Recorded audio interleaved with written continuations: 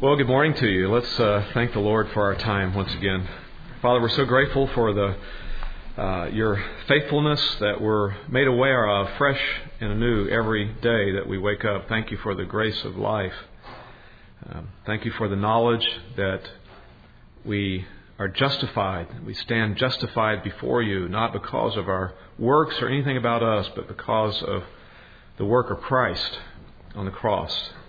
Thank you that we have the assurance even now that our sins will not be counted against us and that there's no condemnation because we're in Christ. And Lord, we just all the blessings that go with that are beyond our comprehension and ability to articulate. So we thank you for each and every one. Thank you for your word now. Pray you'll bless our time. In Christ's name, amen. Well, we're looking at characteristics of an effective leader. What are the marks that you really need to mark your life so that you are an effective leader and effectively influencing others? And I mentioned to you last night that influence is a great synonym for leadership because that's what you're trying to accomplish. You don't want to just impress people with who you are. You're wanting to influence your wife. You're wanting to influence your children. You're wanting to influence others in the church toward godliness. And those first two marks, just to review, were concern and character. Paul exemplifies this in 1 Corinthians 4. His love for the people there that God had put in his charge, he was genuine in that. It was not something insincere. He genuinely cared about them. He was willing to sacrifice his own life for them, really. But if you think about it beyond the subject of leadership, when you start talking about love, Christ told his disciples in that upper room time that he had with them before he was crucified, he told his disciples that this is something that should mark all of his believers, all of his followers. How does the world know that we're disciples of Christ? He didn't say, this is how the world will know you're my disciples, that you have, you're really busy in church, or that you've got all your T's crossed and your I's dotted theologically. No, all those things are important. But he says the world will know you're my disciples because of your love for one another, love for other Christians. So as leaders, certainly we are to model that for our families, model that for the church, because they're all required to exemplify that. What about godly character? Is it just men that should exemplify godly character? Of course not. My wife is a wonderful godly woman, and she manifests character and godliness. And many people in my church obviously understand the importance of that, just as you do.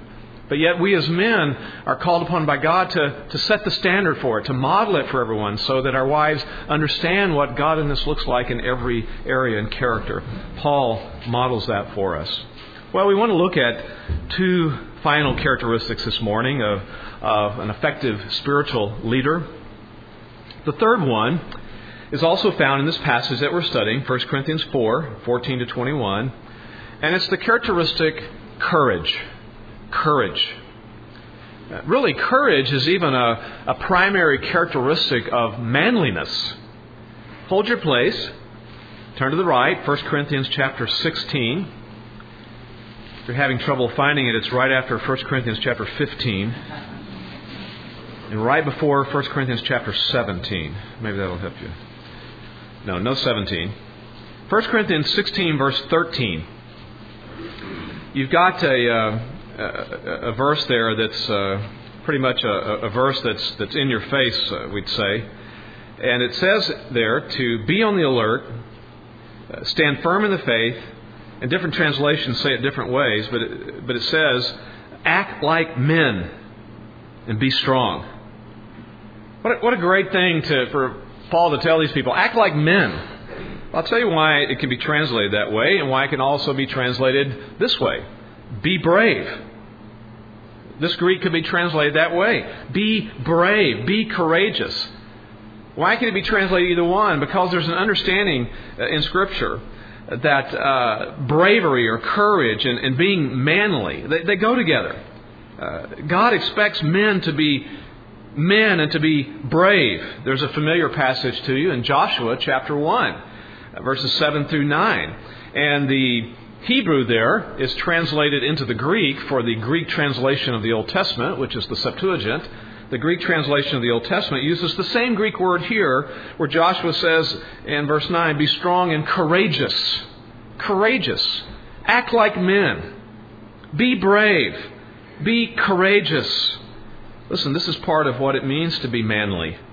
And so it's certainly part of what it means to be an effective leader. Well, just some general comments about courage.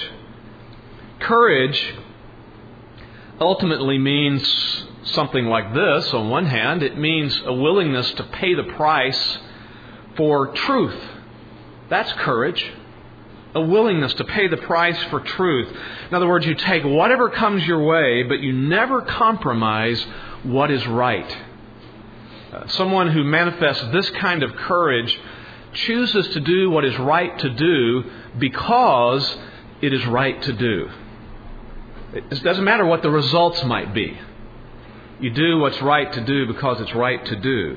So on one hand, courage is a willingness to pay the price for truth. And I could say it negatively because many times when we think of courage, we think of something like this. Well, courage is the opposite of being fearful. No, it's not the opposite of being fearful, and it's not the absence of fear. That's not courage. You may have a good dose of healthy fear, but you're willing to do what's right anyway, and willing to do it without compromising truth in any way. So courage is characterized by that. Courage is characterized by action. By action. There's motion in your life. You're going into territory you've never gone before, possibly, as you experience life and live in this world. You could say it this way. Courage, which is hand in hand with leadership, is not just maintaining status quo in things. That's not necessarily leadership. That's more something like management. Leadership is not just maintaining status quo. Inherent in leadership is the understanding that at times we take risks. We take risks to improve. We take risks to grow. And courage says, I'm willing to take that risk and I'm willing to pay the price for what is right to do because it's right to do. I will not compromise truth. There could be a healthy level of fear in that, but I do it anyway. And I'm not just going to sit. There's steps to take. There's action.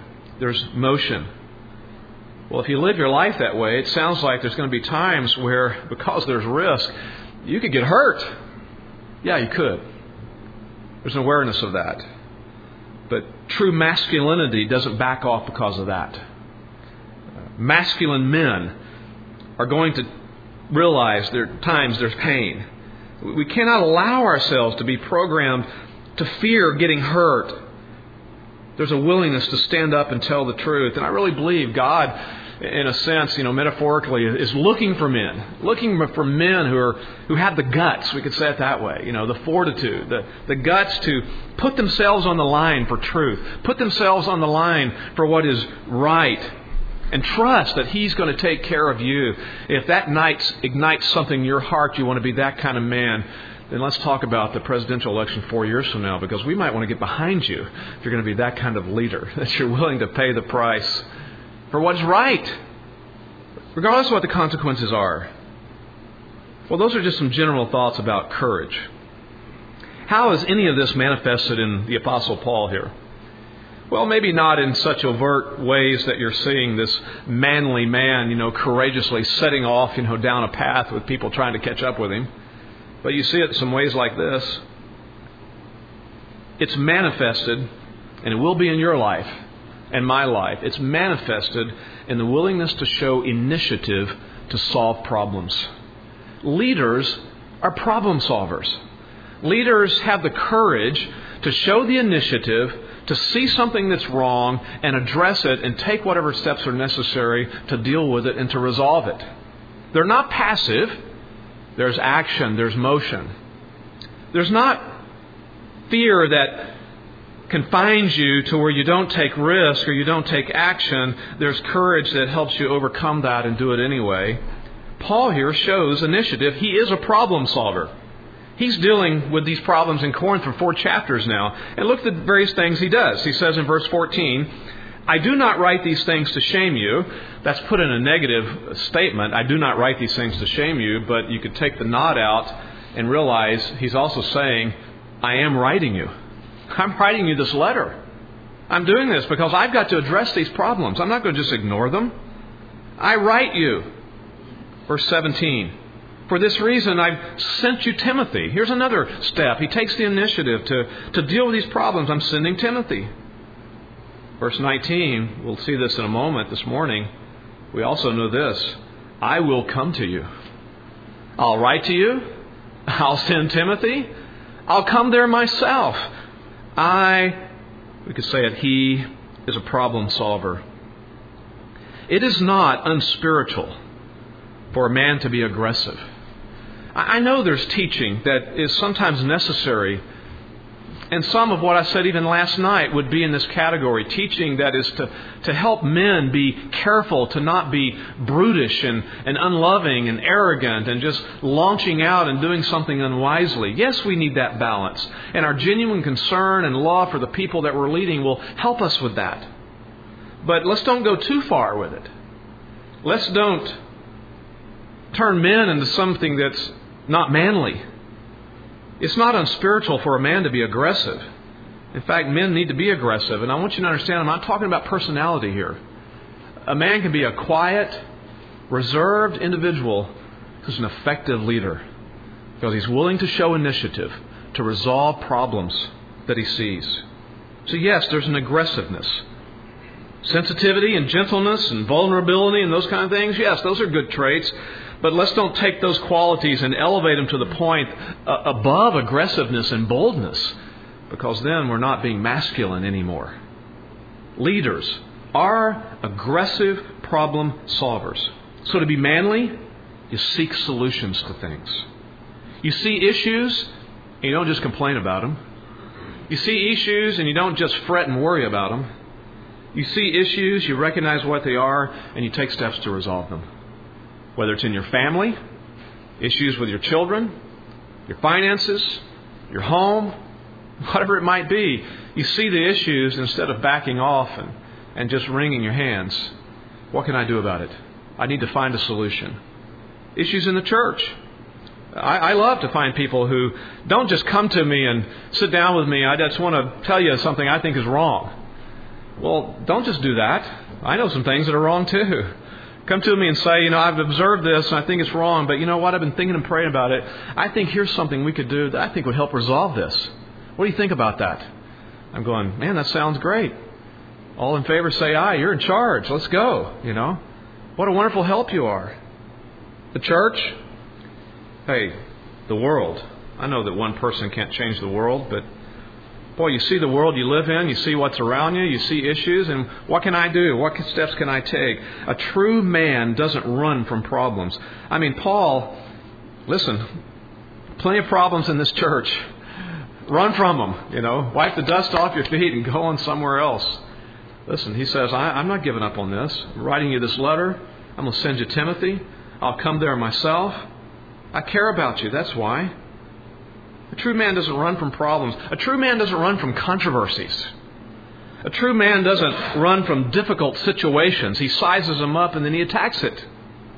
He shows initiative by taking the responsibility and even mobilizing others to help. Again, he says, I'm sending Timothy. You mobilize others and you enable them to help with the task.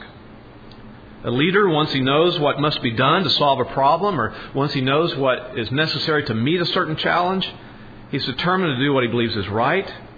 And then he'll take specific plans. He'll make specific plans. He'll take specific steps in that direction. He's aggressive. If you state it negatively, the other side of the coin, a leader is not passive. He's not passive. And you're determined no matter how difficult the obstacles are before you. Turn again to 1 Corinthians 6. This is a great little verse in 1 Corinthians 6. As he wraps up the book here, he is laying out what his plans are and what he's hoping to do and where he's hoping to go. He says in 1 Corinthians 16 verse 5, but I'll come to you after I go through Macedonia, and perhaps I'll stay with you and spend the winter there. Verse 8, but I shall remain in Ephesus until Pentecost. Why? Verse 9. For a wide door of effective service has opened to me. Now that sounds exciting. Let's put a period there in the verse and go, well, no wonder he wants to stay in Ephesus. until Pentecost, because there's great opportunity. There's a wide door for effective service. Man, I want that for my life. There's not a period there, though, in English. There's a comma. And there are many adversaries. Well, Paul, if there's many adversaries, why are you so excited to stay in Ephesus? Listen, the obstacles and the adversaries, we're not going to throw him off. And he's honest. He's a realist. He understands, there's some difficult things going on there. There's even adversaries. There's people who oppose me there. So I'm looking forward to staying in Ephesus and being used by the Lord. Great opportunity for the ministry there. Determined no matter what the obstacles are. If you're a father here today, let's apply it to the home. Are you willing to show initiative to get personally involved in solving problems? Personally involved in the things that come up in the family, that come up in the house. A lot of men consistently punt to their wife. They punt. So ask yourself, does your wife show more initiative in meeting challenges that come up than you do? Does she show more initiative in meeting challenges with the finances, for example? More initiative in showing initiative to meet problems head on that are dealing with the children. Frankly, just the things that need to get done around the house. I can't tell you how many times I've talked to wives in counseling in different situations like that, where one of the complaints is the things that need to get done, and they need to get done, and they need to get done, and they're just never done. She has a list of things that need to get done. And the point comes where she's starting to work on those things to try to fix them. Here's a husband that just punts to that. Goes to work, comes home, thinks it's now time to vegetate. I put in my hours. And how many of our wives work more like 24/7 all the time, taking care of things? Don't punt. Understand that, no, to be manly means, okay, let me have what the problems are. Sometimes we don't even want to hear them. Got enough things to deal with in my life.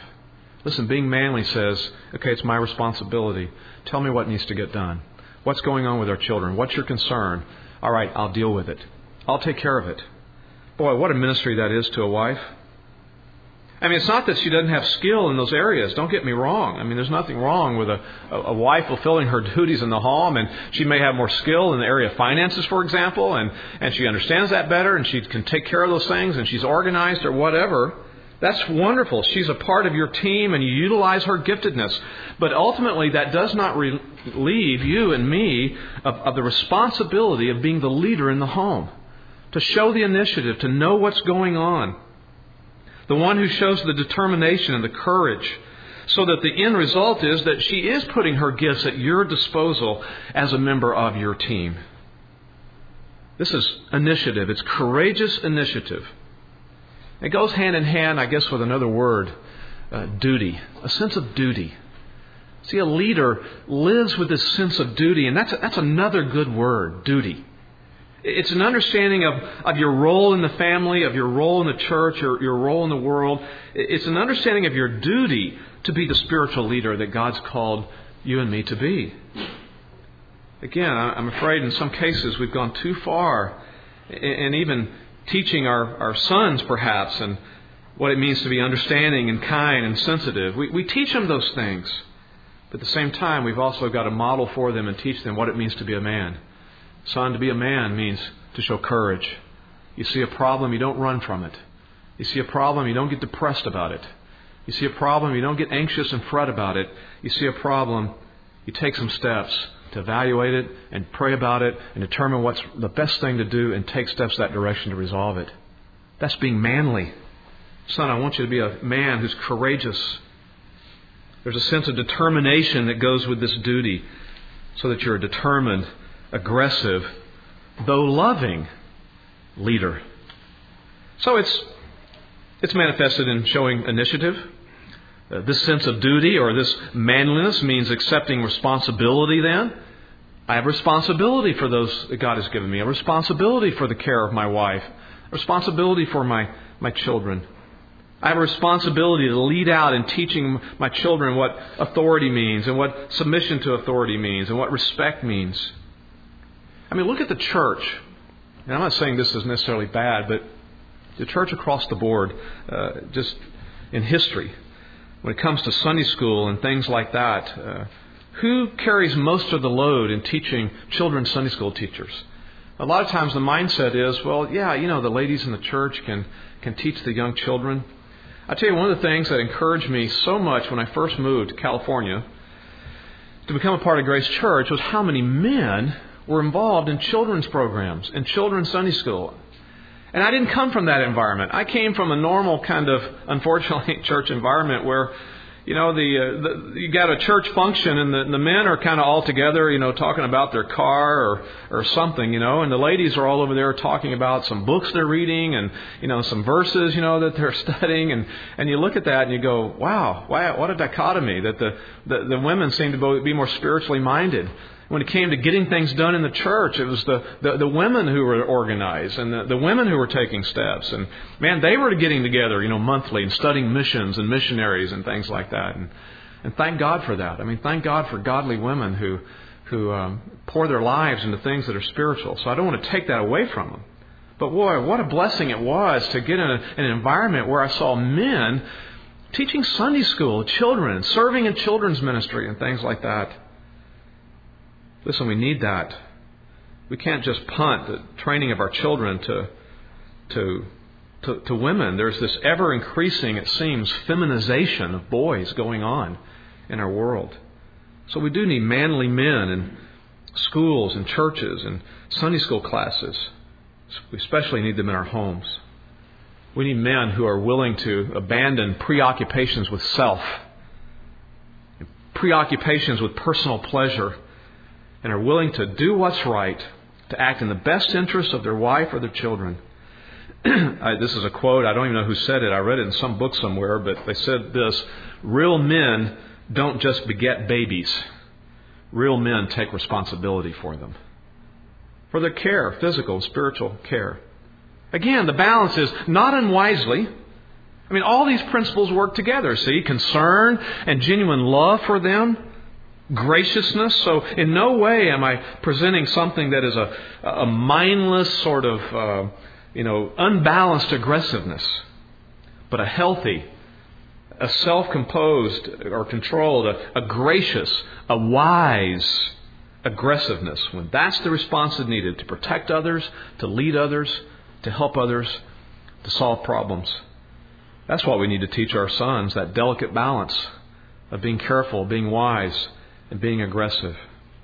So when it comes to problem, a leader doesn't run from problems. And if he's in the middle of problems, he doesn't quit. He doesn't quit in the middle of the challenge, especially if it's a difficult problem. Masculinity is associated with strength.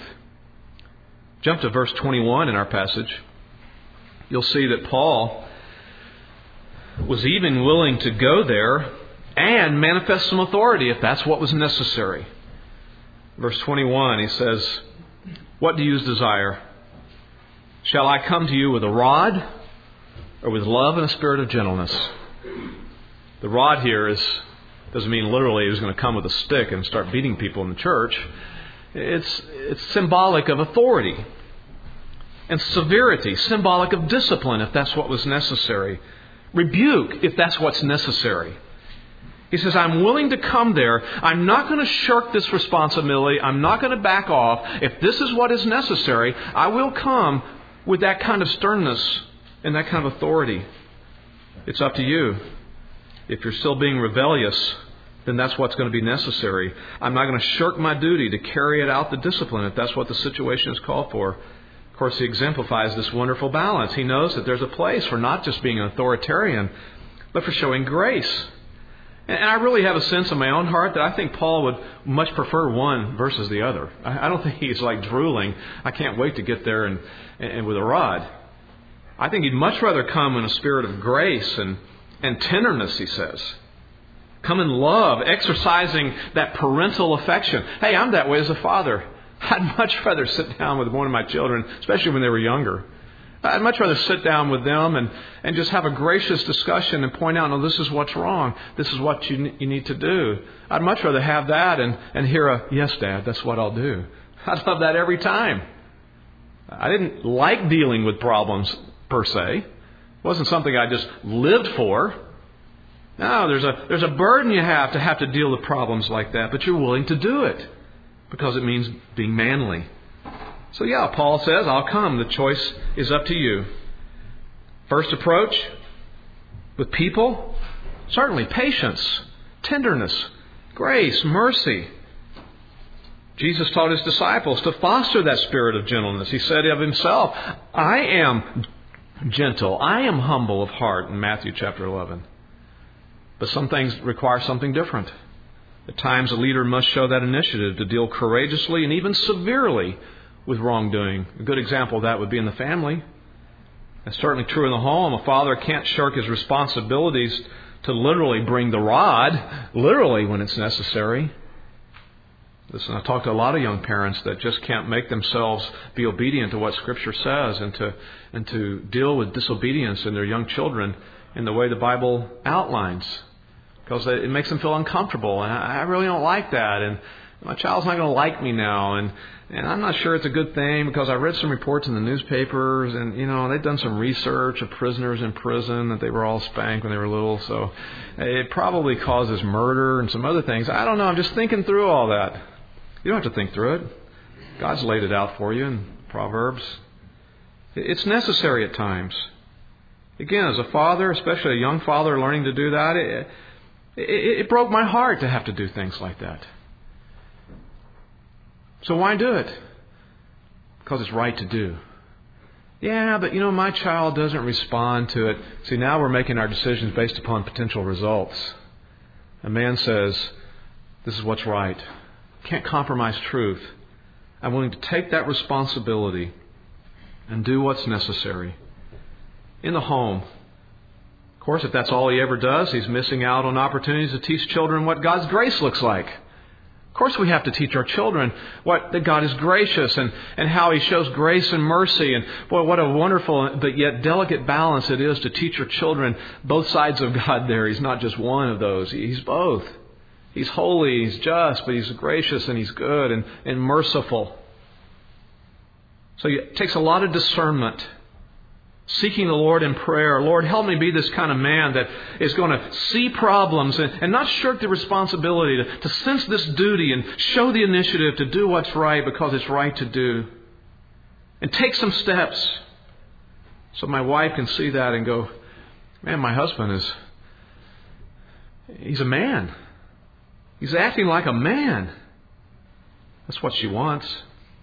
She's a godly woman. She desires that. So you have to seek the Lord for discernment and balance, wisely evaluating each situation in order to handle it the right way. One of my favorite stories about Spurgeon is when his father spanked him one time. Spurgeon was quite an interesting little boy.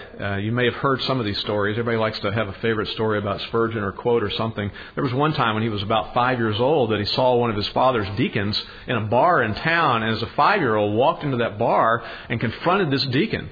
For his life. To be ashamed of yourself. A deacon in the church, in here carousing, etc. Spurgeon didn't actually come to Christ and was not converted until he was about 16. But as a young boy, he knew the Bible. He knew Bible verses and all that kind of stuff. But he was a little bit mischievous also. Spent a lot of time being raised by his grandparents. But he was in his father's church one time. His father was preaching and leading the music. And Spurgeon told this story that he was... While the hymn singing was going on, that Spurgeon, I don't know if he was 8 or 9, somewhere in there, intentionally was singing the wrong verses of the hymns out loud to throw everything off. And his father, leading the music, kept giving him the evil eye, while this was going on. And so while they were on verse 3, he'd intentionally sing verse 5 or something like that, And so his father pulled him aside and said, when this service is over, I'm going to give you a spanking you will never forget. Well, that sobered him up, and he spent the rest of the service kind of thinking about what was going to happen at the end of the service. And after his father greeted people and all that kind of stuff, went and found young Spurgeon and said, I told you, let's go. So he started out in the woods, through a field, to go out in the woods for his father to take care of this. But by that point, the preaching of the Word had really convicted this young boy, and he realized how wrong he was and everything else. And he was in tears and genuinely repenting. And they got out there and they sat there in a log or something out there in the woods. And His father had this wonderful window of opportunity to talk with his young son about the condition of his heart and what produces that kind of behavior.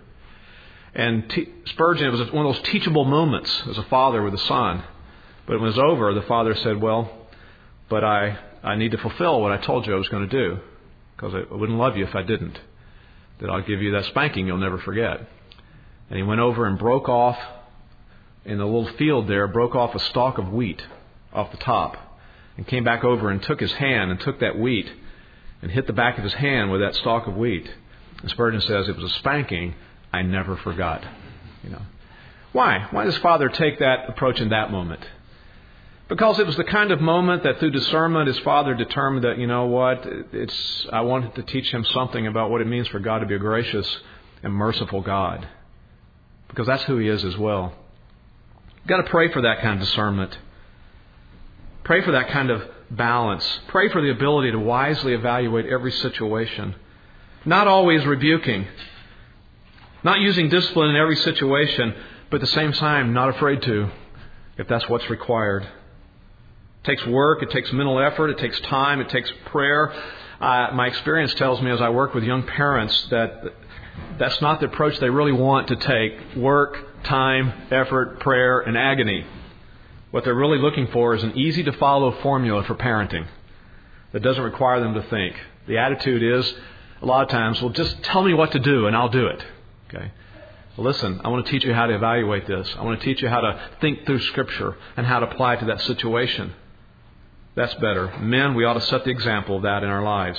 When something is going wrong at home, challenge facing the family, when it's a decision that needs to be made, you courageously lead out. You put whatever time and effort into the situation that's necessary to make the wisest decision you can.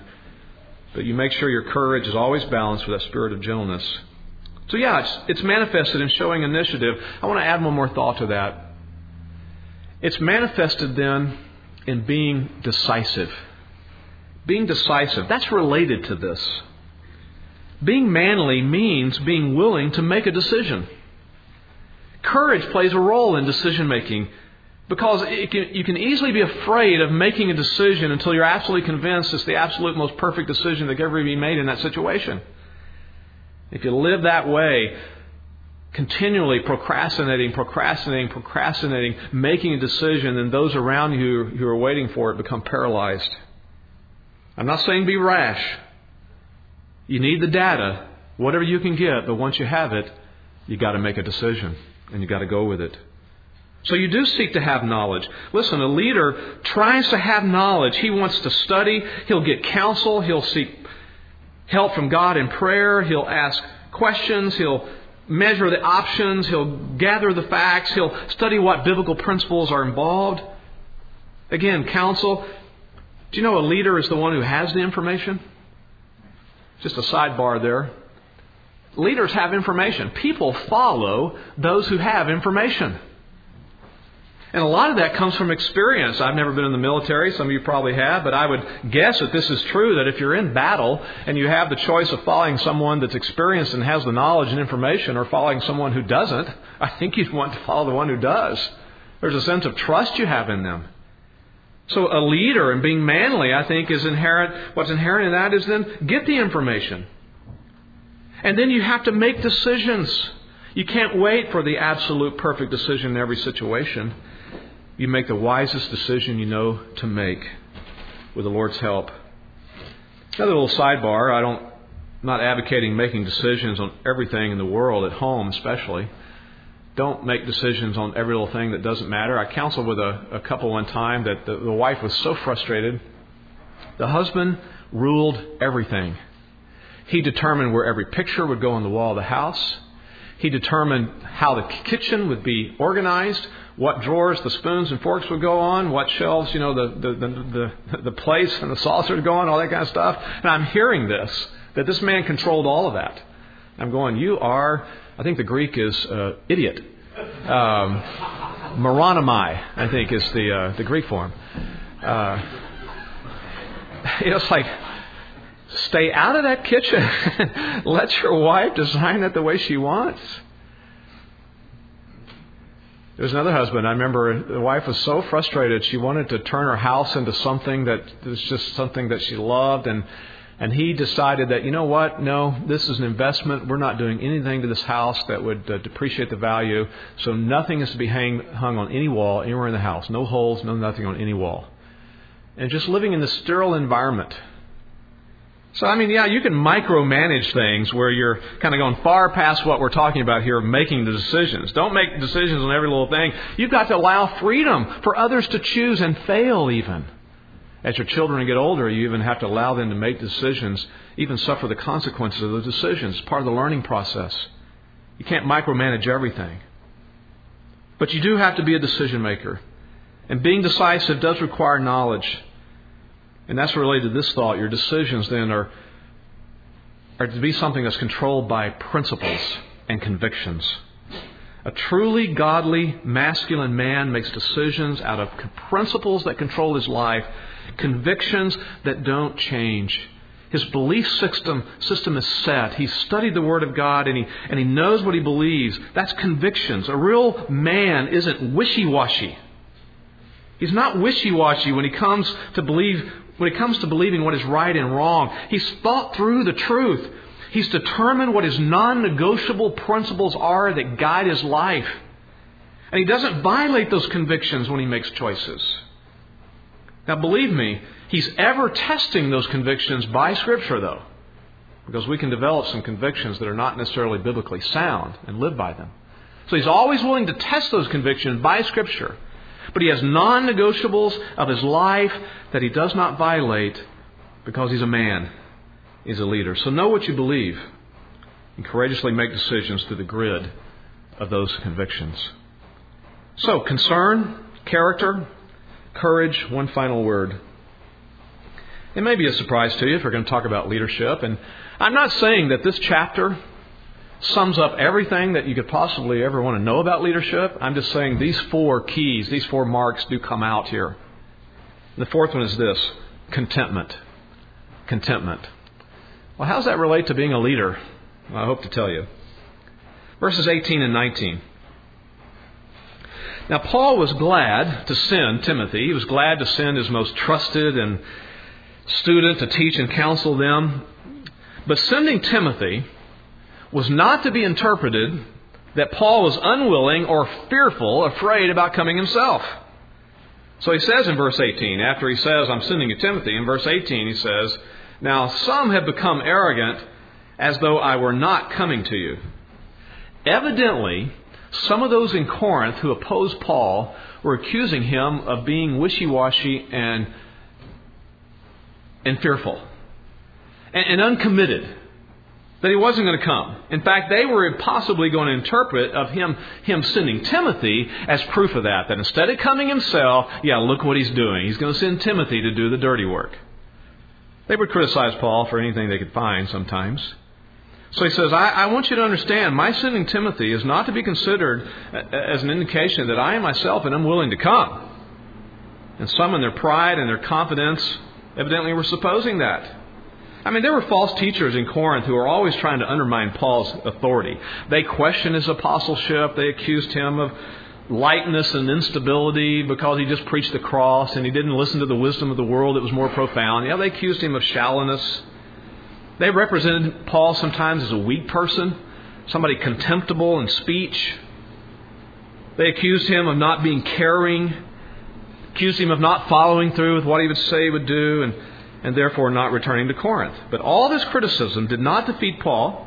It didn't cause him to shrink back from what he saw as a responsibility. He was determined to go there to deal with the problems in person. And he literally made plans to do it. Plans to go. His sending Timothy was not running away from responsibility. So get this in your mind. An aggressive Paul, a willingness to show initiative. He's a manly man. I'll come there. I'll deal with it. I've made my plans. Don't worry. I will come to you, verse 19 says. But look what he adds. If the Lord wills. He qualifies his determination with this statement. And ultimately, I'm submitting to you, that is a statement of contentment. A statement of contentment. And that kind of contentment comes from only one thing, and it is a deep sense of trust in God. Paul manifests this deep sense of trust in God. After he made his plans, and as he, with determination, went about reaching these objectives, Paul was continually conscious of something. It was this fact, that whatever God does, whatever God allows for his life is what's best. Therefore, Paul was willing to defer. And he's deferring here to the sovereign providential dealings of God in his life. Paul is saying that, my movements are regulated. My movements are regulated by the Lord. I understand the sovereignty of God, and I'm willing to acquiesce to it in my life. There are churches I could talk about this subject, and I would be considered very suspicious, and it would negate everything else I would have said. So grateful that's not true of you. That I can boldly proclaim, this is one of the crucial doctrines of the Bible, the sovereignty of God. Isn't it amazing how many people hate this doctrine? They hate the idea of God's sovereignty. They hate the implication of God's sovereignty. But it is a crucial doctrine in the Bible. It is a pervasive doctrine in the Bible. Everything is about my ministry, my life, everything who we are. The doctrine of the sovereignty of God touches on that. Paul didn't run from this great doctrine. And there's already been some allusions, really, to the sovereignty of God in this text. Look back at verse 15. He says, if you were to have countless tutors in Christ, in other words, Paul is understanding that it's only in Christ that I have had a spiritual effect on you. He says, yet you would not have many fathers, for in Christ Jesus I became your father. He knew it wasn't something about his own skills that was affecting these people. He's proclaiming something about the sovereignty of God right there. The effect that happened with the spread of the gospel in that town was due to the sovereign work of God, not Paul's ability to conjure up and manipulate people into believing. God did it. It was only because he was in Christ. All the glory goes to God. He also says this, it's through the gospel, verse 15. I became your father through the gospel. Once again, Paul is showing that he's not trusting in his own opinions, his own message, his own power, his own skill. He was confident that the gospel had inherent power and that God would sovereignly work out his perfect will in this town and the lives of his people. But now he's stating something more directly in verse 19. He's saying basically this, I am content to live my life in submission to what Christ wants to do in my life. Yes, I'm going to make my plans. Yes, I'm determined. But at the end of the day, it's if the Lord wills. That's what I want. Listen, we're to live our lives with that attitude. We're to pray with that attitude. We make our petitions known to the Lord, but we pray with this sense of understanding that, listen, what God does, what you want to do, Lord, is what's best. That's really what I want. Yes, I'm unloading the burden of my heart here, but Lord, your will be done. Christ did that in the garden. He prayed, let this cup pass from me. Nevertheless, what? Your will be done. Your will be done. God is a sovereign God. Everything he does is exactly right, and exactly just, and always good. That's who he is. I don't have to wonder about that. God is sovereign, and he's good. God is sovereign, and he's just. It's if the Lord wills. That was the characteristic of Paul's outlook and his acceptance of the authority of the overruling power of the Lord in his life. There's other verses that touch on that same subject. Look again to 1 Corinthians chapter 16. In that final chapter that we've looked at several times here, 1 Corinthians 16, verse 7. I told you he was making his plans. I'm going to go to Macedonia. I'm going to go through there. I'm going to go to Ephesus. But look what he says in verse 7. I do not wish to see you now just in passing, for I hope to remain with you for some time, if the Lord permits. If the Lord permits. What does James 4 say in that regard? James 4, verses 13 to 15. We make our plans. We say that we're going to go to such and such a city. This is what we're going to do. James says we should say what? I'm going to go to such and such a city if the Lord wills. If the Lord wills. We're not deists. That God just somehow threw all this into being and then stepped away and now everything's kind of running itself. We believe in the transcendence of God. That He is far beyond our comprehension. His thoughts and ways are higher than our thoughts and ways. We can't know Him completely in the very essence of His being. But He's also immanent. He's condescended to us. He intimately cares for us. He's intimately involved in each of our lives. I don't have to understand how those two all fit together. It's just true. He's intimately involved. He's the Creator God, but He's also Emmanuel, God with us. And Paul knew that God was intimately involved every step of his life, all along the way. It's the recognition of the providential and the spiritual government of Christ. In other words, Paul was willing to make his plans. Think of it this way. He was determined to write down his plans and then willing to ultimately give those to the divine editor. And Lord, you edit these plans any way you want. Because whatever you want for my life is what's best. This is an incredible illustration of submission here. That Paul was willing to submit to Christ and trust Him at all times. And you know what happens? How that manifests in your life when you submit to the Lord's providential workings and you believe He's sovereign and you're willing to defer to Him and you trust Him. One of the most important doctrines for our lives, to trust God. You know what kind of person you'll be? A contented person. You will live in this world with its apparent chaos, though it's not in chaos from God's vantage point. I know you know this, but there are many churches and Christians evidently that don't understand it. That last Wednesday morning, God was not in heaven wringing His hands trying to figure out what to do now. Okay? That's not God. Okay? The world's not in chaos from His vantage point. There's a lot of sin.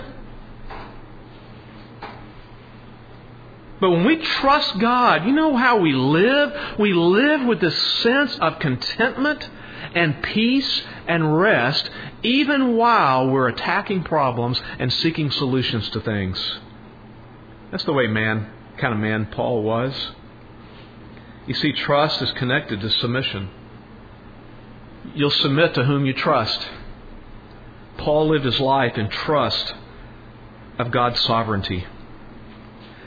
Take a little journey for a moment to Philippians 4, verses 10 and following. Paul writes more directly about this subject of contentment. He says some astounding things here in Philippians 4. And, in verse 10, he reminds them and says something about this offering that they gave to him. And just so you'll know, these believers were very poor. But yet they wanted so much to participate in Paul's mission work and his ministry, and they just never seemed to have the opportunity to be able to give him any money. So he says in verse 10, I rejoice that now at last you've revived your concern for me. What he's talking about is money. They've given him some money. Don't read this wrong. He's not saying, I rejoice that now at last you finally contributed. He's not saying that. It's about time that you finally gave some money to my ministry. No, he was rejoicing because, for their sake, he was just so happy that they were now filled with joy that they were participating in his ministry. So he wants them to understand that it's not that I have want, verse 11. I'm not speaking from want here. I'm not concerned that how God's going to take care of me this week or next week in the future. God's going to take care of me. In fact, I have learned to be content in whatever circumstances I am. Look down at verse 12. Right in the middle it says, I have learned. Same words in English, at least the translation I'm reading. They're not the same words in Greek. The first learned and the second learned are two different Greek words. The first learned means I've acquired some knowledge by my experience in life. The second learned is a Greek word that means I've gone through an initiation, like joining a club of some sort. I've gone through an initiation into this club called contentment, the Contentment Club. Now, even though the two Greek words are different, they essentially go together to say the same thing. Paul says, I wasn't born with contentment. God has taught me contentment. I've learned it. I've been initiated into it. You know how he learned it? You know what the initiation rites were? Trials. God took him through trial after trial after trial after trial. And the end result of that was he learned something very, very important. It's how to live your life contented. Trials 101, that's what he majored in. First class he took in college. Trials. That is the Christian life. We've either just come through a trial or we're in a trial or we're about to be a trial. That's it. Paul experienced that. He says, here's what I learned. God didn't sprinkle contentment wiffle dust on me. I learned it. I learned to be content in whatever circumstances I am. And verse 12, it's this pendulum sort of verse where the pendulum swings back and forth, where he says, I know how to get along. In other words, be content. I can be happy. I know how to get along. Let's read some other things into it. I don't fret. I'm not worrying. I'm not anxious. I'm not fearful. In times of humble means. Paul experienced times of very humble means where he didn't know what was going to happen next. I also have learned how to live in prosperity. And we think, I'd like to learn that one. Lord, I need to learn that lesson. Send me through that trial for a while. Pendulum swings. In any and every circumstance, notice he didn't say, now I prefer the second one over the first one. He didn't say, I prefer any of this over the others. Didn't matter. In any and every circumstance, I've learned the secret of being filled and the secret of going hungry. Lord, that secret of going hungry, it's okay for you to keep that secret to yourself. Let that be Deuteronomy 29:29. The secret things belong to the Lord. Keep that secret. But Lord, I would like to learn the secret of being filled. Paul says, I've learned the secret of both. There's a secret to being filled, and there's a secret of how to go hungry. Both of having abundance and suffering need. I am content no matter what the issues are going on in my life, whatever's going around me in the world. It doesn't matter. I'm a contented man. Listen, you can't say that unless you really do believe in the sovereignty of God. That God's in control. That He's who He says He is. But when you do, you're willing to say, I'm going to do this and do this and do this.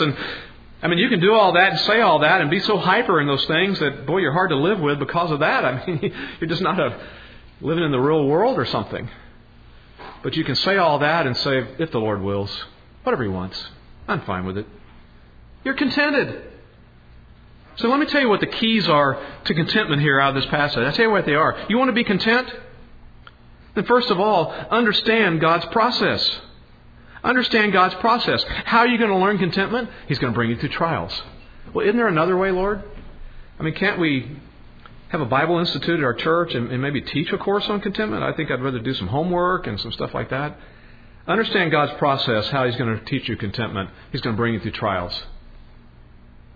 Second, embrace God's will. Understand God's process and embrace God's will. Whichever it is on the pendulum swing for your life, embrace it. Do you know embrace is a much stronger term than a word like this? Cope. Notice I didn't say, key number 2 is cope with God's will. I didn't even say key number 2 is accept God's will. That's still a little bit too passive. Embrace God's will. Whatever He brings in your world, in your life, is what's best for His glory and best for you to make you more like Christ. Paul embraced it. Third, you want to be content? Depend on God's strength. You can't do this on your own. That's what verse 13 is saying. I can do all things through Him who strengthens me. And I mean, in a church like yours, with the teaching you get, you know how important hermeneutics is, that you have to let context determine the meaning of a verse. And I mean, this is one of those verses that people pull out and use for all kinds of things. I can do all things through Christ who strengthens me. No, there's some things I can't do. I'm sorry. I waited for years, 16 years in California, and the Lakers never called me to be their starting center. I mean, I can name that and claim that all I want to. And they're not going to call. It's hard to believe. I mean, looking at me, you'd think they would have called. I can't do all things in that sense. You know what the all things are he's talking about? Verse 11 and 12. I can do these all things. I can live in any circumstance. That whole issue of concern. Paul cared more about them than he did himself. He wanted them to give the money, but not for him. He wanted what it was going to do for them. You want to be content? Imitate God's love for others. You want to be miserable and discontent? Be self-focused and care about your own world and your own problems and your own fears and your own anxieties. The most miserable people in the world are those who are focused on themselves. Imitate God's love for others. Well, back in 1 Corinthians. Yeah, he says, I'm going to come if the Lord wills. That tells me something about leadership. A leader is not self-willed. I've been talking to you some about being determined. Please don't misunderstand this. Showing determination is not the same thing as being stubborn. There's a difference. Showing determination is not the same thing as being stubborn. A true spiritual leader is courageous and determined, but he's living life conscious of the fact that God's in control. Ultimately, what God does is what matters. What His will is what matters. So you submit to the Lord. You trust in the Lord.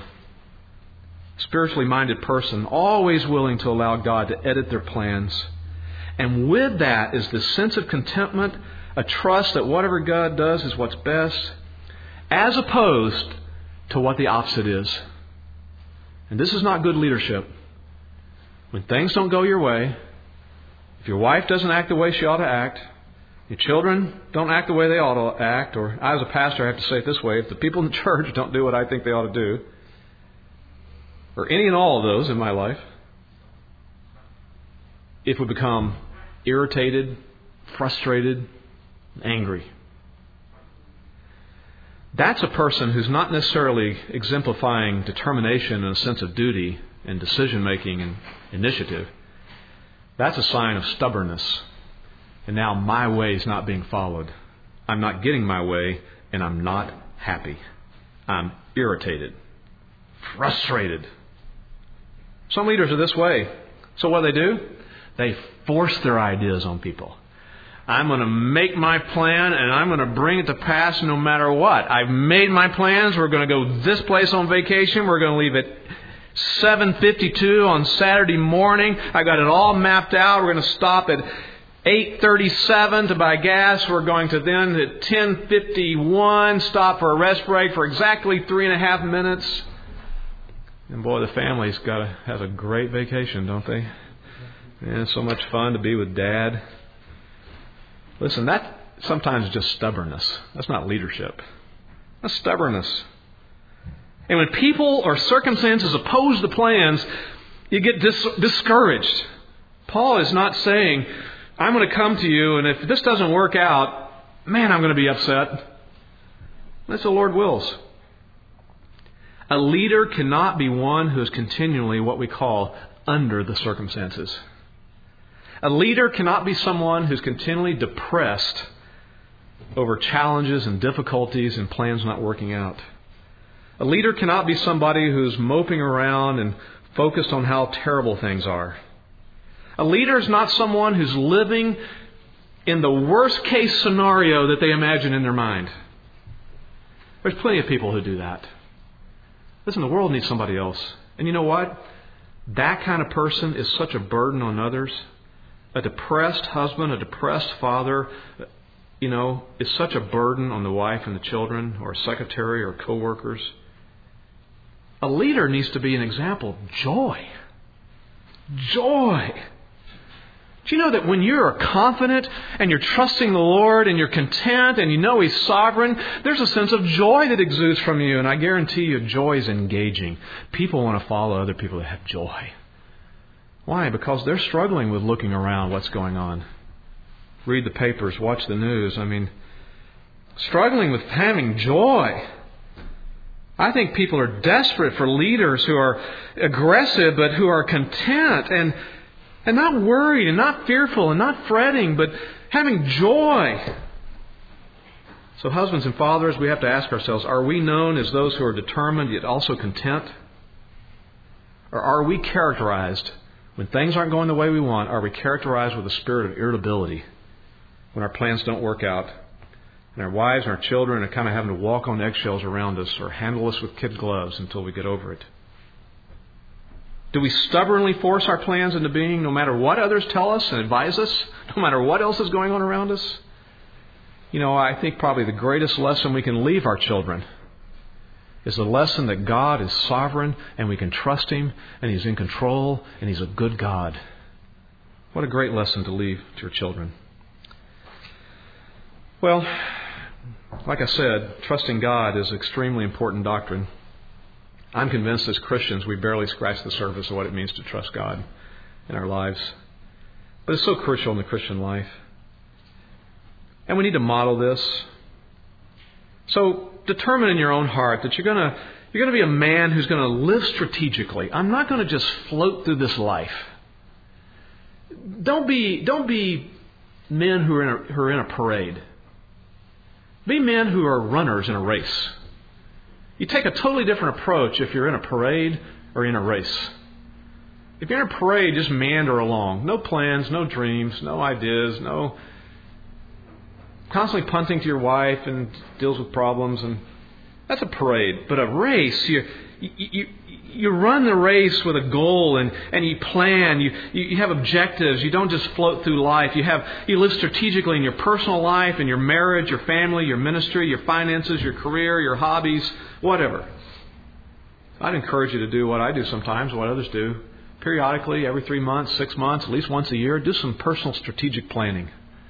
Get a notepad and your Bible and go and sit in a park somewhere alone and pray the Lord and read His Word, and then just do some honest evaluation of your life. How am I doing? What are my weaknesses?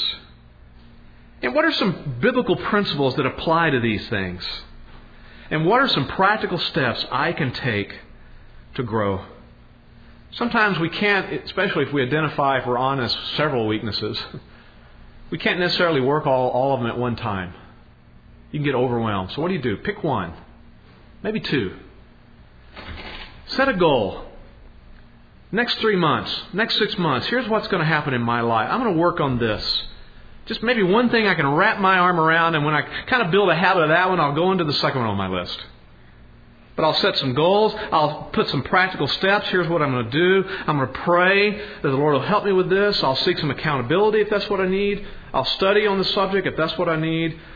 And Lord, with your help, I'm going to be resolved personally. I'm going to be committed to persevere, depending on your strength. So live strategically as a man. The other side of that coin is live realistically. Live realistically. Some of your plans aren't going to work out. But God is sovereign. The divine editor will do His job.